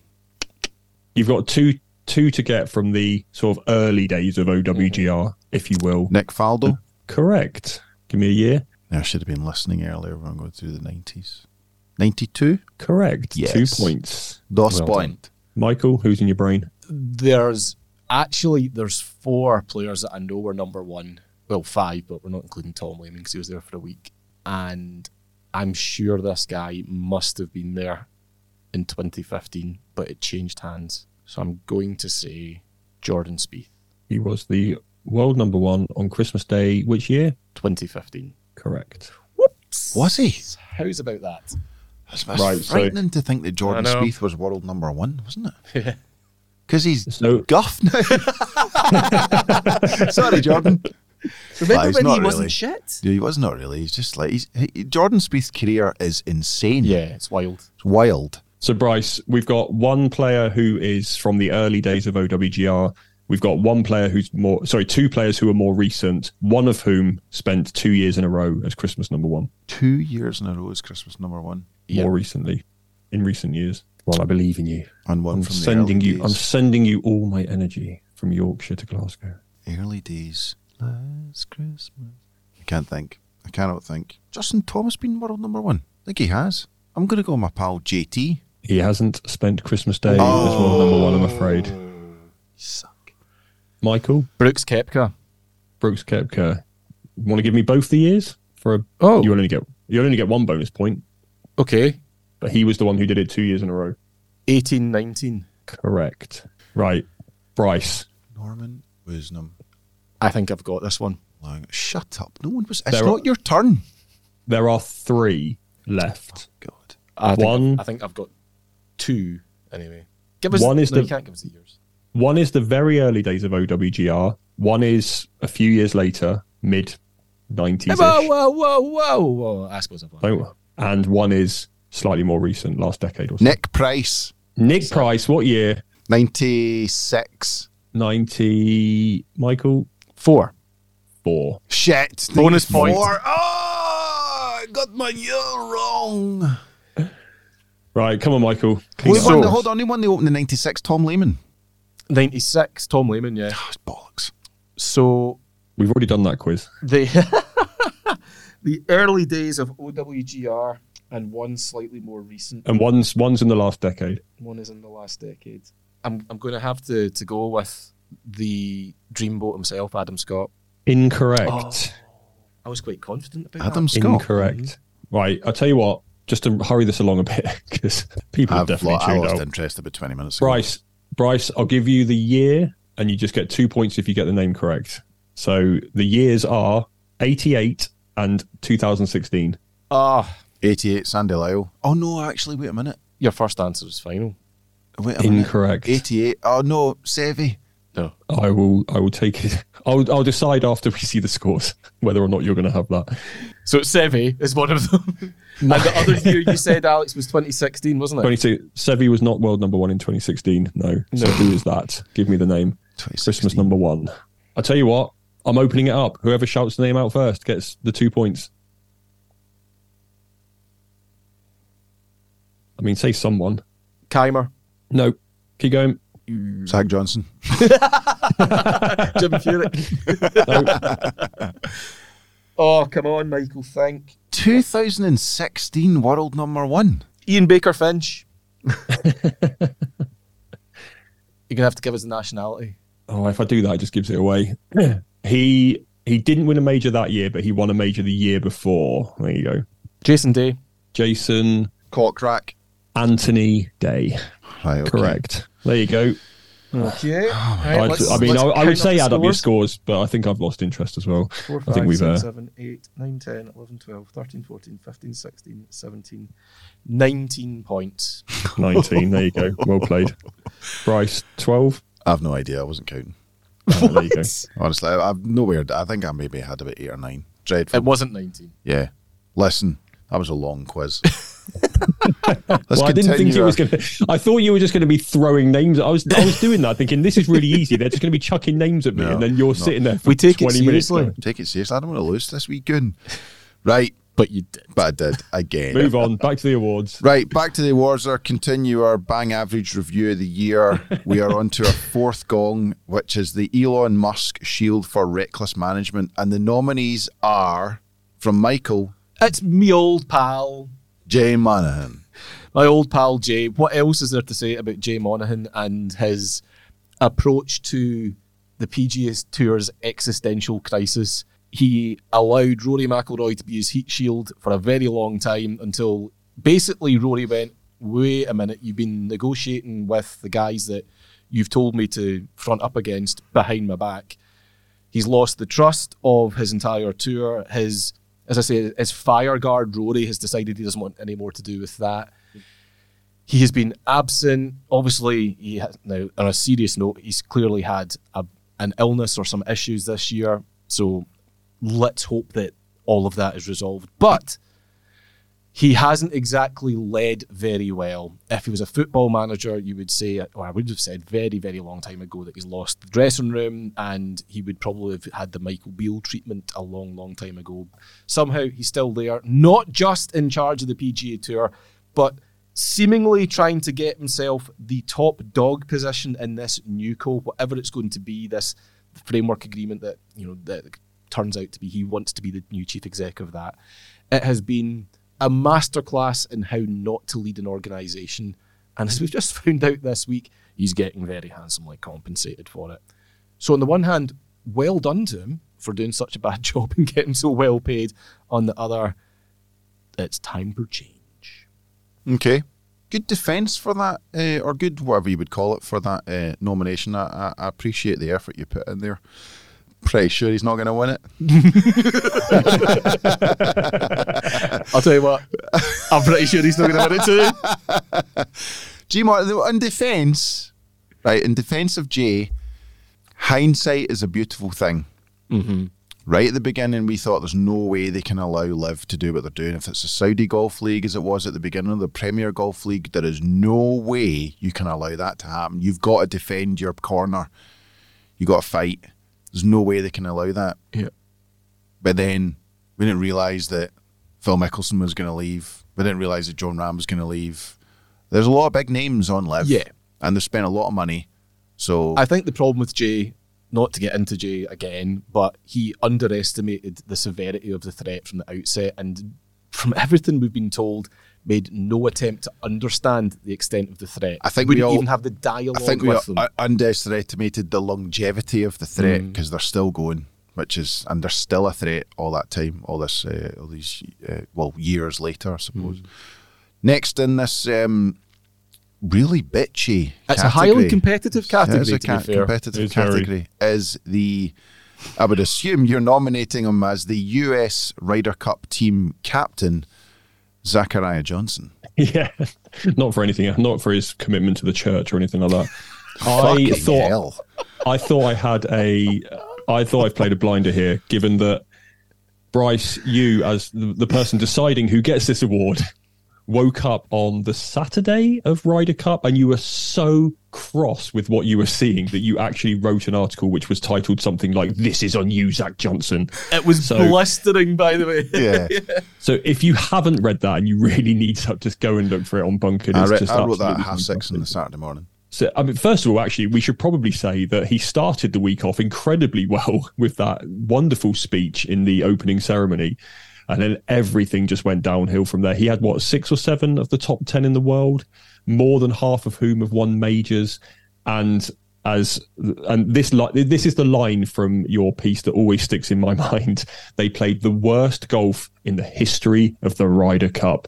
He had a horrible selection of vice captains who either were god-awful, Jim Furyk, or they couldn't keep their fucking mouths shut. They kept telling the media, they kept telling essentially their opponents what their lineups were going to be. These things kept getting leaked. Michael says there that Jay Monahan has lost the dressing room. This is losing the dressing room and some. It was just an absolute clusterfuck of a performance from a Ryder Cup. Probably the worst. I mean, I don't want it to take away from the fact that Luke Donald was arguably, as we've already discussed, the best European Ryder Cup captain that we've ever had. But Zach, mate, if he gets the job again for next year, I'll be absolutely buzzing. Oh, that is just not going to happen. When they make the Mike Bassett Football Manager sequel, it will be golf based and it will be based on Zach Johnson. Yeah, there's a lot to be Ryder Cup captain. There's a lot you have to get right. There's a lot of things you can get wrong, and that's fine. But there's a lot that you have to get right. And in the title of this award is the word management, and that is not what Zach Johnson had. He didn't exude any of that, or those qualities at all during that week. If you remember on the Sunday morning, so he had already said, we've prepared for everything, we're well prepared. And in the Sunday morning, Davis Love III basically told, was it Paul Azinger? Paul Azinger, yeah. Paul Azinger behind the scenes, but we weren't prepared. And then Azinger stupidly came live on Sky and told them that on Sky that, Davis Love III's told me we weren't prepared. So that is really poor management, that you can't even get your vice captains to shut their mouth. Mm-hmm. Davis Love III has experienced shocking management himself at the Ryder Cup on both sides of it. He's done quite well at one point and then been horrific on the other. So he knows more than anyone. Should have kept his mouth shut. I thought right from the start, that whole week, they've been a mess. And I've said it repeatedly, they actually don't care about the Ryder Cup in the same way that we do. It's a bit like Aberdeen playing Celtic or Aberdeen playing Rangers. When they play us, it's like they're playing us before they're all going on holiday and they've already got one foot in the plane. Tell me about it. They're not that bothered. But when they play the other mob, they are. And we'll soon see that on Sunday. But yeah, just a mess. There is, I feel for Jay, I have a slight bit of sympathy for Jay Monahan. I have none for Zach Johnson. And I really like the guy. I do. He's a classy golfer. Zach Johnson's record as a PGA Tour player at one point was awesome. There hadn't been a lot of guys that had won the amount of events that he'd won when he was at his peak. He was doing incredible things. Won the Open at St Andrews and the Masters. Yeah. How many players have done that? There's not a lot of players have done that. He's won the big ones at the right places. He is a top drawer player. As a captain, he's a shit show, and he wins that one. Well done, Alex. I didn't do anything. That's something he's won this year. All about Zach. And here we go. Next up is the Loose Tongue Award, sponsored by Edward Snowden. And the nominees are, well, this is a good one. Can you tell that Michael and I spent more time working out who was going to be sponsoring the awards than the nominees are Alex. I've just gone for the Live bots on social media. It's just, this whole Live PGA Tour thing. One of the more perhaps entertaining aspects of it is it has become almost like football transfers, where we're talking about players moving from one team to another. We're obviously talking about golfers moving from one tour to another. And the Live bots have just had an absolute... You all know, if you're listening to this, you all know who I'm talking about. You all know these accounts on social media that we all either follow or block, depending on which side you're on. And they just chat nonsense. There's just been names thrown out all over the place. Okay, some of them they've got right, but if you throw enough shit at the wall, some of it's going to stick, isn't it? It's just, for me, it's been quite a sour side to all of this. That is, I said a couple of weeks ago on this podcast that it's divided golf in a way that politics has, in that you're either in the blue corner or the red corner, and you just will absolutely not listen to the other side. And the Live bots on social media have been the drivers of this. And again, they win the Loose Tongue Award because they can't keep their mouths shut. And it's infuriating. And I think I've had a conversation with Michael about these guys, and he's blocked them all, so I have to screenshot and send them to him. Look what this dickhead saying now. Life's too short, man. It's a very good point. So, so that's why I'm putting those guys up. But I don't think I can argue with Michael's nomination, to be honest with you. Michael? Fred Couples. First things first, everybody loves Fred Couples. You love him, Bryce. You love him, Alex. I love him. All of you listening to this, we all love Freddie Couples. Boom, boom, blah, blah, blah. Just brilliant. As someone that you want on your team to support you and help you achieve a particular result, a particular outcome, that outcome being victory, he is an absolutely huge liability. If Zach Johnson, and I assume he didn't, but if Zach Johnson had said to him, right, Fred, it's Wednesday night, just about to go and do the opening ceremony, I've nailed the Italian, people are going to be really chuffed when they hear this. Luke Donald, he can't speak Italian, by the way, I'm going to sound awesome. Just so you know, Fred, the opening foursomes are going to be blah, blah, blah, blah, blah, blah, blah. Fred Couples would have walked into the media centre and said, everyone, listen up, just to let you know, and would have shared that information. I have intel. Exactly. Fred Couples is probably the source for all the live bots that Alex has just described. The guy cannot help himself. Do not tell Fred Couples your deepest, darkest secrets. He will expose you and expose himself in the process. He colossally, I mean, I'm laughing about it, but there is a serious point. He did colossally undermine Zach Johnson's captaincy by just speaking way too much. It was great for us. It was great for everyone who wasn't Zach Johnson in the American team. Lovely guy, legend of the game, but probably shouldn't have anything more to do with team golf at this point. Yeah, as we've seen in the last few days, he's got a loose tongue. There's no doubt about it. Freddie boy is winning that one. Hands down. Sorry, Alex. Next up is the U-Turn Award, kindly sponsored this year by John Ram. Sorry, John Boy. And the nominees are... Oh, Jesus. Ryder Cup Guardians. Well, it's really me for my relationship with the Ryder Cup Guardians. Now, how many times on this podcast have we slated and roundly ridiculed these men with their quirky outfits and absolutely shit songs? I won't lie, going to Rome this year, I was a bit worried about what the first tee experience would be like, because in France, because the grandstand was so big, they weren't able to dominate it the way they had been able to dominate the previous home one at Gleneagles in 2014, where, let's be honest, they ruined the spectacle, and we've covered that. Rome, not as big a first tee grandstand as you had in France, and I'm thinking, well, they're going to re-emerge and we're going to be back to where we were at Gleneagles. It's just going to be the Ryder Cup Guardian show, and I don't want that. The European Tour, DP World Tour, whatever, they make a big deal of them. Sky Sports made a big deal of them. They gave them like their own little 15-20 minute show that was played, by the way, on loop in the media centre at Marco Simone.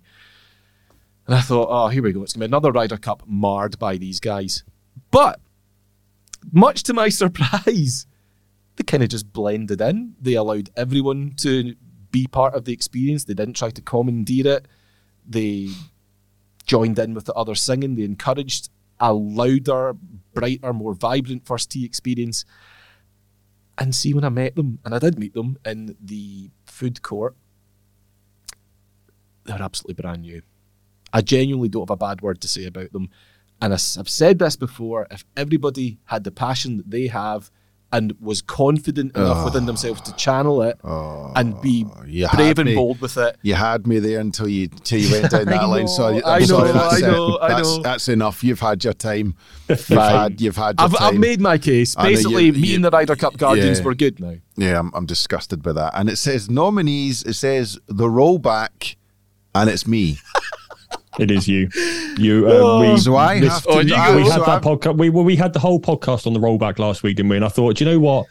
We were thinking about U-turns, and one of them is you on the rollback. It's one of the biggest stories of the year. You are incredibly passionate about it, so I'm throwing this one to you. I think you're taking the U-turn because my pals call me U-turn because I've changed my mind quite a few things in my life, and I get slagged for it with my close friends. So, yeah, rollback. So a few years ago, I massively anti-rollback. Absolutely have no interest in taking technology backwards.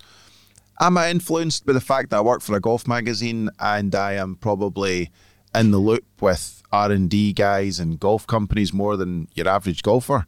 100% I'm influenced by that. Obviously, because I know what good work they do, and the technology that you get from brands, all brands these days, is mind-blowing. It's amazing. Why would you want to go backwards? That was my point, and I had no interest in that. And, you know, I do think that players hitting it long is a great thing for the game. And the bigger thing is that athleticism has changed in golf. I've said this before. The only time some of the guys in the 80s ever saw a gym was when they walked through it to get to the bar. Guys playing golf in the 80s had bellies and moobs, and it's not an athletics. It wouldn't be regarded as a sport back then. Mr. Woods changed all that. Admittedly, there were guys back in the day like Greg Norman, and he was built like a tank, and there were some guys who were who would work out. Norman did work out before the rest of the guys came on the scene, but Tiger took it forward. Tiger was the first guy that said, I'm going to hit the shit out of this. And he did. And he had all the talent to go with it. However, he can't roll back the human body. And we can't keep running the risk that these golf courses are going to be not overrun in the next 5 years, but in the next 20, 30 years. We could be looking at the old course maybe not being that relevant. Not saying it would disappear, but I just think we might come to a point where guys are not using driver at all playing the Open Championship. And Augusta are running scared of what potentially Bryson could have done if he carried on his whole ethos of, I'm going to come back bigger than better than everyone else. Which was demonstrably unsustainable because he made himself ill and had to stop doing it. You would have to do that because he was having 6 to 8 protein shakes a day. You know, there are bodybuilders that don't have that amount of protein shakes. So I guess he was just trying to do it fast. He was trying to expedite and he the did change. it. He added like 20, 30, 40 pounds. So incredible. So there really is only one. If you're protecting the future of the game, which I think we should do, and you read all about that in the latest issue with Mr. Martin Slumbers, thanks to your exclusive, Michael, there's only really one thing you can do. We're not going to go and change the length of grass on the golf course. And grass has changed. You know, stimp meters are running at 10 in fairways, you know, so the game that we know has massively changed. And I do believe that probably we should have some sort of safety precaution. And unfortunately that hits equipment companies. I do think the equipment companies' reaction to it has been very measured and responsible. And I think all the brands, you know, Titleist, Callaway, TaylorMade, all the brands that have made public comment have been responsible in their reaction to it. And I think they've done that because they know deep down the future of the game's at stake. I think we've all been sensible.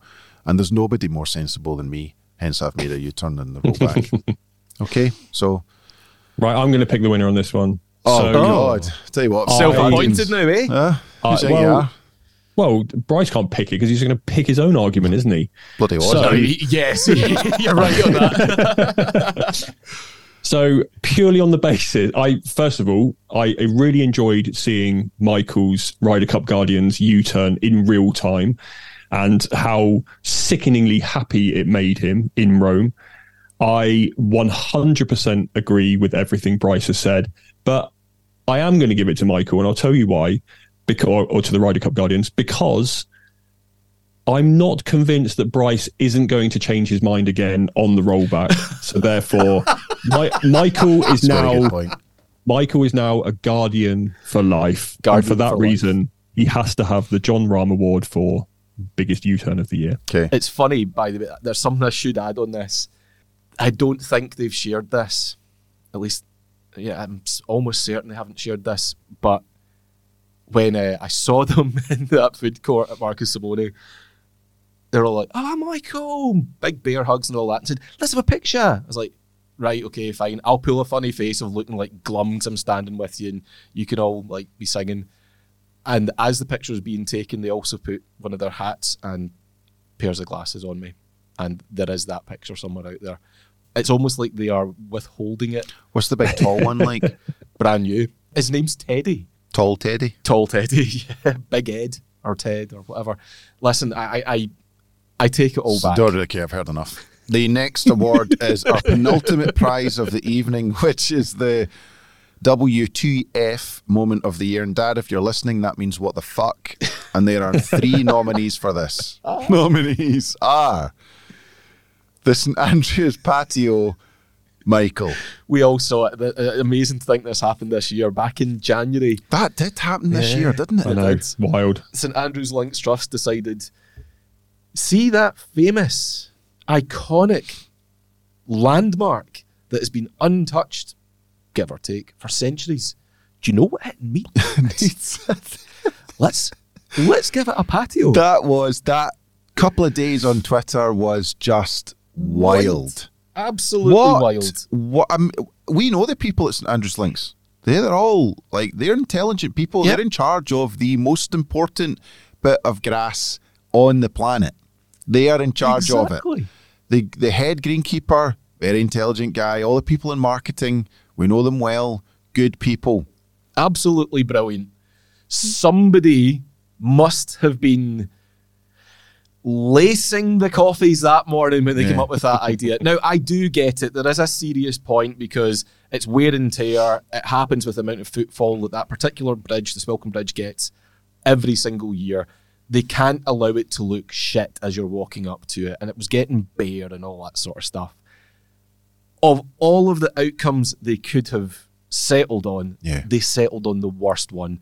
The patio, as it's taken its place in folklore, absolutely repulsive to look at.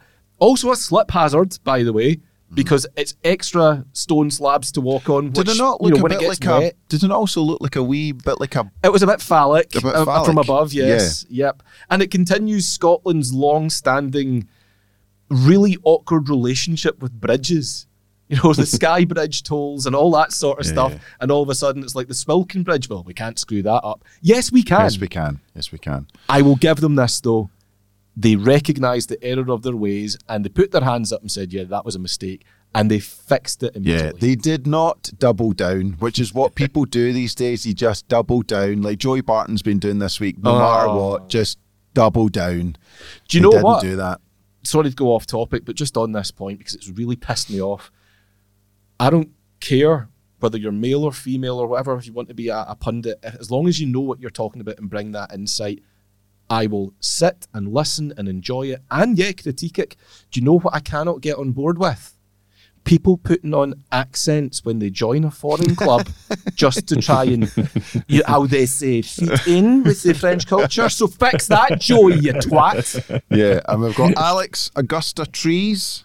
I absolutely cannot contend with the patio as far as I'm concerned. That is my winner, and I'm the one choosing this one. But I just felt like this needed bringing up because it seems with all the other stuff that was going on at the Masters, notably Tiger and his fitness and his withdrawal, this sort of went a bit forgotten about. But on the day, as someone who was on the ground, and Michael was there as well, it was really weird, I think is probably the best way to put it. It was it was one of those things where it just started going around the grounds, like some trees are falling down.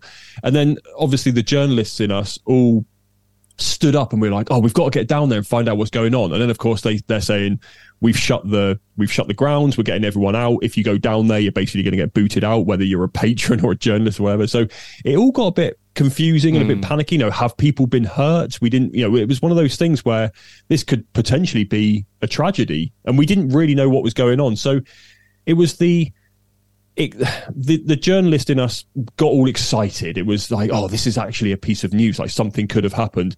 Ultimately, it just turned out that some wind blew some trees over and it delayed the golf tournament for a few moments. But at the time, it was a genuine, as you described it so beautifully, Bryce, WTF moment. I've been landed with the Colin Morikawa TGL video. Because you had strong feelings on it at the time, and I'm sure they've not changed. Yeah, because he's basically, I like Colin Morikawa. Listen, there's part of me that says I like Colin Morikawa way too much because when he won the Open, I thought this guy's going to be world number one for about 5 years. He's got everything, all the talent in the world, a phenomenal iron player. He'd won 2 majors. He was a young kid. He'd everything in front of him. And then he just fell apart for 2.5 years, didn't win anything. He has won this year. And he just sort of got a bit, I don't know, he got a bit weird. Bit serious. Yeah, a bit serious, a bit weird. And then, he did the whole thing that is the worst thing a golfer can do, is fall in love. Fall in love and get married.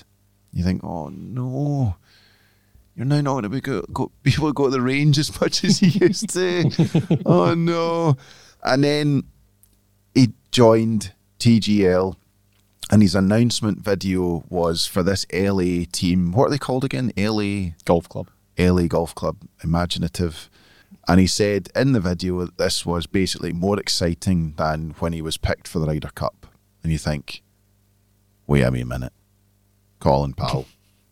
What are you talking about? And he gets slated for it. That annoys me because I think I don't understand who in the background is telling them to say these things, because you don't have to say that. Just say, just like people should be advised. Everyone in golf now should be advised by the same people who advise Brooks Koepka. Just be you. Just tell them the truth. Be real. Be real, and they'll like you for it. Whether you're actually a bit of a douche at times, they'll still like you for it. And I think Colin Morikawa pissed me off in that video, and I'm a huge fan. Now, do you think it was a piss take of Taylor Gooch? Because Taylor Gooch made those comments about live golf and it being as big as the Ryder Cup, having never played in it. Yeah, no, I think that was a genuine mistake. I just thought, what are you doing? Yeah. Very, very strange. Didn't like it. But there is only one winner in this. It's the patio, isn't it? It's the patio. It's the patio, yeah. The pictures on that, people having like superimposed garden tables on it. That killed me. Just immense. And you know the good thing, there's a happy ending to this, because you said, because they quickly went, you know what, screw it, get out there, fix that, job done. They were out like the next morning, whatever, it was fixed. And we've all, until we brought it up in our shitty review of the year, we'd all forgotten about it. Basically, we'd all forgotten. And I think that is a sign of just how good the St Andrews Links Trust are. Big time. Did a good job, well done. Our final dreadful award, or as it should be known as, the Dickhead of the Year. Oh, it's a bit harsh. I thought these would be round the other way. So, Dickhead of the Year is the Mr. Sonoma himself, Patrick Cantlay.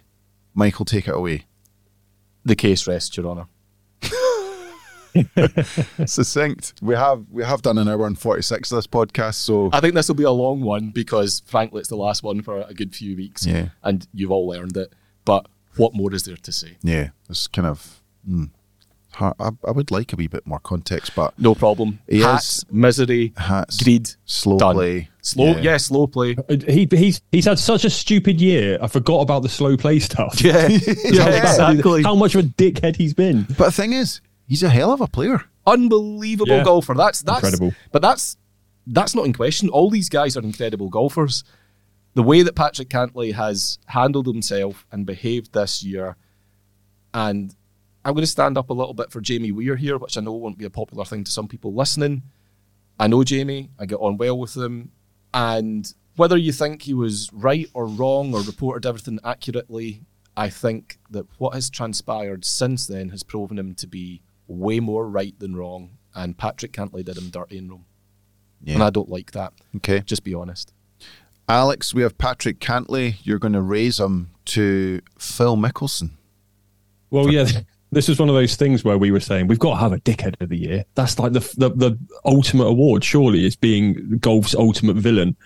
And that's a better name for it, to be honest. Yeah. And I think with Phil, it was one of those things where we mentioned Phil's name and I sort of thought, Phil hasn't really been in my consciousness this year. And then I sort of started going through news stories, and then you realise that he just can't keep his mouth shut, but he sort of does it on the sly, and I don't really like that. There was that incident a couple of weeks ago where someone wrote a really cruel, unnecessary tweet about Tiger Woods, and Mickelson liked it, which is proper dickhead behaviour for starters. But, you know, he's come out and said that Jay Monahan needs to walk. Like, he doesn't need to get involved in that. He's come out and said that he had nothing to do with the Jon Rahm moving to live stuff, or certainly nothing to do with the rumours when they were going around. And it's like, you do. You're really close to him. Yeah, Are we supposed to believe you? Yeah. And then there's like just one more example, which I think is probably enough, is just him saying that there's going to be another exodus of PGA Tour players to live golf. And it's just one of those things where it's the sneakiness and the deceptive way that he goes about his business that I really don't like. He's always had that side to him, but it was like when he was PGA Tour, it was like he's a dickhead, but he's our dickhead. So it's sort of just like you're okay with it. I agree with you. There's a viciousness to what Phil's been doing the last 2 years, which I don't like. Yeah, he's been spiteful. Yeah, he's made a lot of money, Phil Mickelson. He's made all his career on the PGA Tour, and he's run off into the distance and slated what's made him. I always think that's a bad look. Never forget the people that you leave behind. Yeah, I think that's important. Correct. And I have you got any favors. Sorry, Bryce. Have you got any nominees for Dickhead of the Year that we haven't mentioned there? Dickhead of the year. I'm sitting right here, man. Well, me.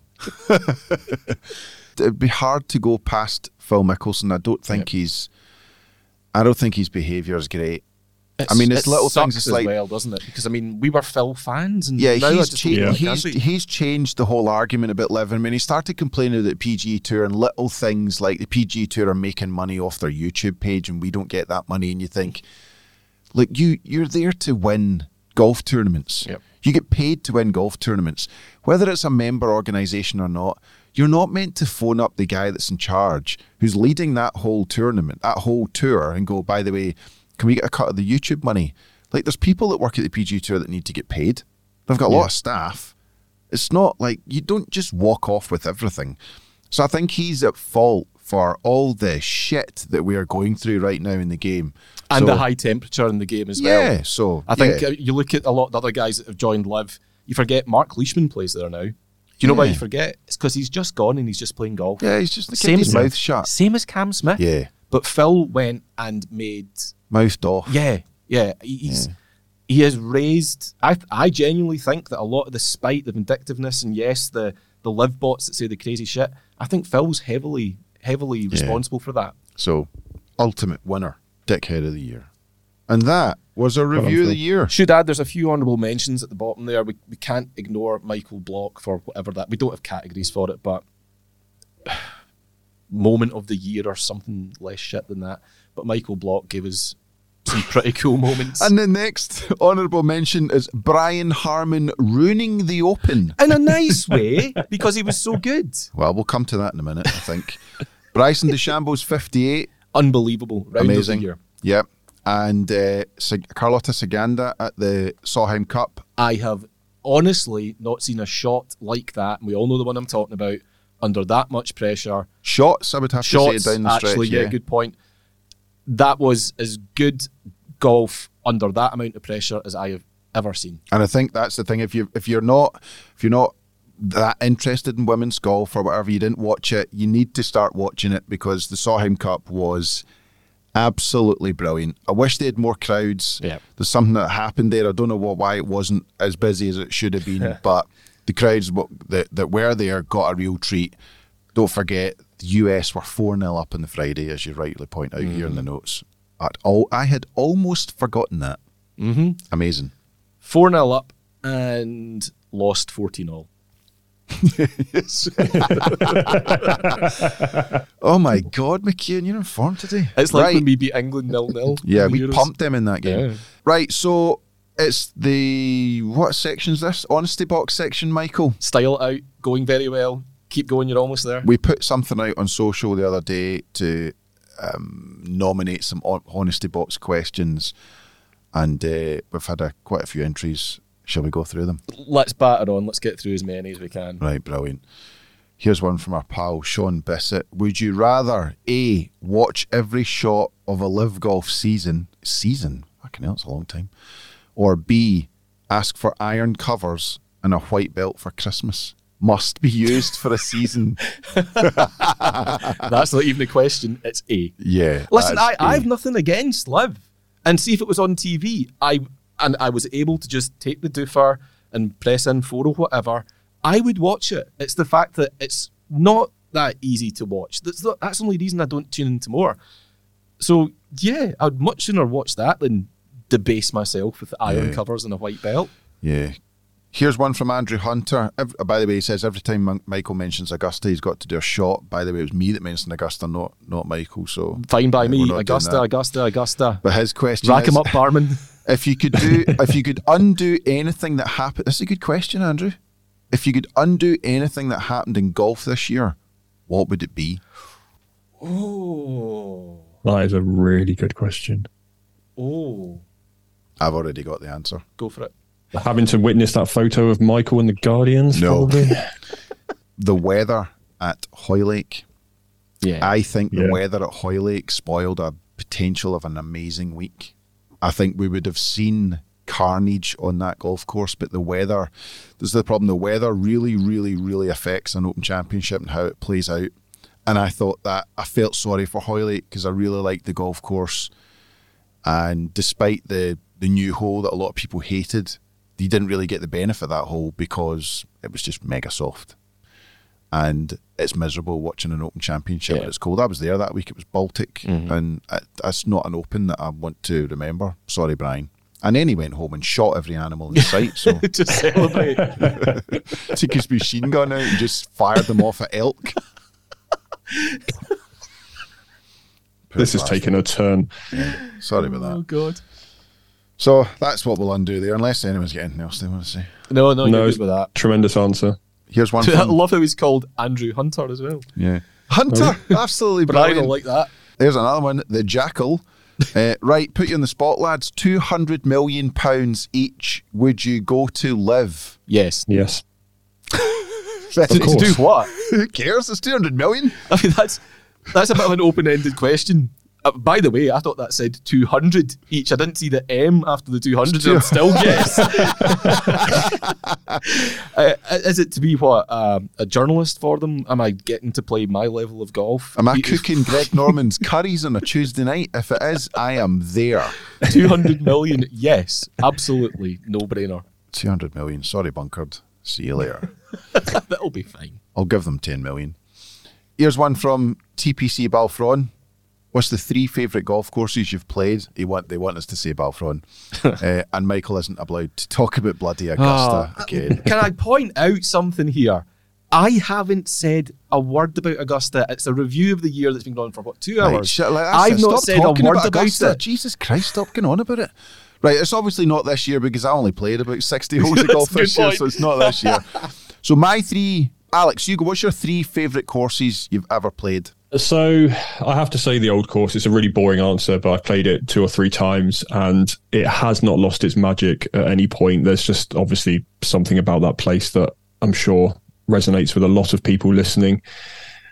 I have to give a shout out to my home course, Bude, because that's absolutely... Yeah, nice one. It was my inspiration. Imagine talking about Augusta the way you talk about it, and talking about Balfron the way you guys talk about it, and then getting annoyed at show me. some fucking respect. My home course of Bude, my happy place. I know that when I'm playing there, that means I'm on holiday. What's and I'm the with third friends one, and family. What's the third one you said that? I haven't got a third one now. Okay, I'll move on. God. What's yours, Bryce? Carnoustie Championship. I think Carnoustie Good. Championship Yeah, is good. the finest 18 holes in this country, and it's immense. I love every bit about it, especially the chaos. It's not as chaotic as some people say, and if you hit the ball at me, it can benefit you. TPC Scottsdale. Had a right good laugh at TPC Scottsdale. It's funny, I think I could name you or describe for you 3 holes there, and it's the last 3. Yeah, well, I know more about the game, so that's fine. 1 to 15, I couldn't tell you what it was like. Let me guess. There's cacti. Yes, Yeah. I was amongst the best, most fun I've ever had in a golf course because of the people I was playing with. And Crail, because Crail, go up to Crail on a Saturday night. If you're fun. coming off in the summertime, coming off Crail at 8 or 9 at night, where would you rather be? It's immense. I'll go with Carnegie Links at Skibo Castle. It's a rare treat. Fun, believable. I would also put Castle Stewart into that mix just because I love it up that part of the world. That's Man of the from. people, you, eh? Big time. And yeah, going to look stupid now. Dunbar. Okay, nice. Lots of fun. Good. So yeah, you've got ultra exclusive. You're never going to play it. Pretty expensive. You might not play it. And yeah, go and play it because you could afford it. Okay. Another one from Alan Smith. Alan with 2 L's. And what was this we were saying about there's no famous Alans in golf? Yeah. Apart from Alan Robertson, who was the world's most first famous. professional. Whilst you But two... there are no famous Allens You know in golf. what? Like when was the last time an Allen won a PGA Tour event? Has an Allen ever won? Alan Doyle.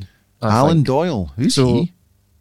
I'm looking it up just now. So does Steve Allen count? You've got Alan Cooper. So that's with 2 L's. 1 L, Alan, you have Alan Wagner, Alan Patterson. But did they Alan win PGA Tour Becker. events? I don't Let's think see. an Allen has ever won a PGA Tour Alan event. Doyle is an American professional golfer. Though a talented golfer, Doyle elected not to turn pro after graduating. I like that. Although a talented hang golfer, on, Allen was shit. He won in the Champions Tour 11 times. That's not a PGA Tour event. It's So PGA there's Tour a fact.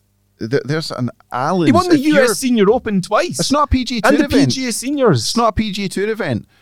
If you're a golfer out there and you're called Alan, no luck. So thanks for this, Alan Smith. If But you could grant create history. Yeah, you could. Yeah, it's unlikely you will. If you could grant the wish of allowing a shot to be played again, what would it be, and what would the outcome be? I know this. McIlroy, 2011 Masters. Off the 2011 Masters. Off the tee. Off the right. tee at the 10th. Where he smacked into the houses. I think about that at least once every 3 that weeks. I shot, reckon. if you stand on that tee, that shot went about 70 yards, didn't it? It's. I was at Augusta for the first time this year, and I just remember going down there and thinking, I don't think I could put it in there if I tried. Yeah. Like, how did he hit it there? It's just astonishing. Alex Michaels get that face on him. He's just like, I've stood in that tee. Actually, Well, I've actually thinking about that when it was there. I Shut did up. think Right, about that when I next, standing next, on that next. tee, and I hit that shot God. into the same place. I think I've got the answer that everyone's got, and there's no There's no doubt. There's no doubt about it. It is Mr. Tom Watson on the 18th at the ILSA 2009. I've said this a million times. If that ball had just bounced 5-10 yards before the green, rolled up to 10 feet, we'd be looking at history. Phil wouldn't have made history. Phil wouldn't have made history. Be the second oldest. Stuart Sink would be not Stuart Sink that we know now. His Julys would be very different, wouldn't Yeah, very good. He'd be in a boat somewhere with a hat on, and I think I would have potentially cried if he'd won that. Anyone who's interviewed Tom Watson, been in his company, or knows him well, or doesn't even know him that well, and has just followed him, knows he's one of the nicest guys in the world. It would have changed the course of the game for a good 12 months. It would have been absolutely amazing. Plus, he'd earned a 5-year exemption in all the majors, which is just utterly insane. There's a point. Would his, maybe at that time it was still 65, but let's say the exemption was 60. Would he have been able to carry on playing in the Open for another 5. He would have Yeah, 10. of course You he get would. 10 He would years have for the 10, Open. yeah. 10 He could have years for been the playing Open, in it 5 at for the age rest. 70. Yeah, So feasibly, he could have been the oldest player ever to have played in the Open. yeah. Mm-hmm. Yep. Bear in What mind, might have been. the guy, or he was for, I don't know if he's coming up this year, but he was like an honorary starter. And he would have finished, he would have become an honorary starter at Augusta, having just finished his exemption in the Open as a champion. It's madness. And if I could go back in time, that's what I would do. It's without doubt that honorary mention for Monty at Winged Foot as well in 2006. His second shot there. So, last question from Craig. Is it Meikle? Out of all the bunkered crew, who would not stump up for the bottle for a hole-in-one? Well, there's two things here because... Any of the Scots. Yeah. Whoa!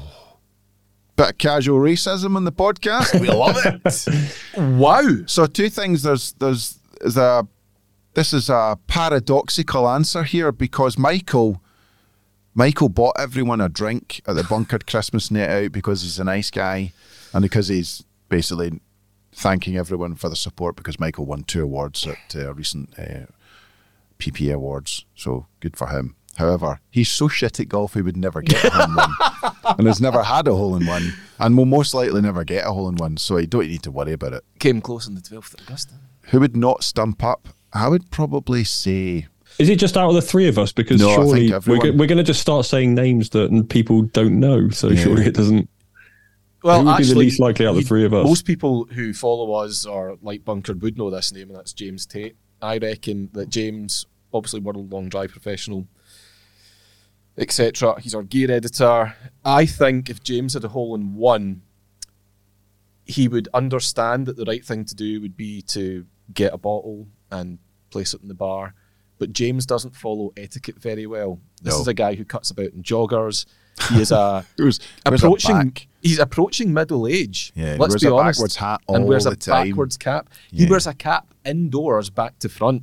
So I think etiquette as a concept, and frankly as a word, is something that's lost on James. So I think I would say him for that reason. Potentially, yeah. And James has invited us to play the Old Course countless times, but never actually goes through with the formal invite, so we Correct. never get to play the golf course. Oh, yeah, I'd love you to come and play. Oh, the yeah, it'd be course. great. Yeah, why don't you come up and hang with me and Dad, and it'll be great.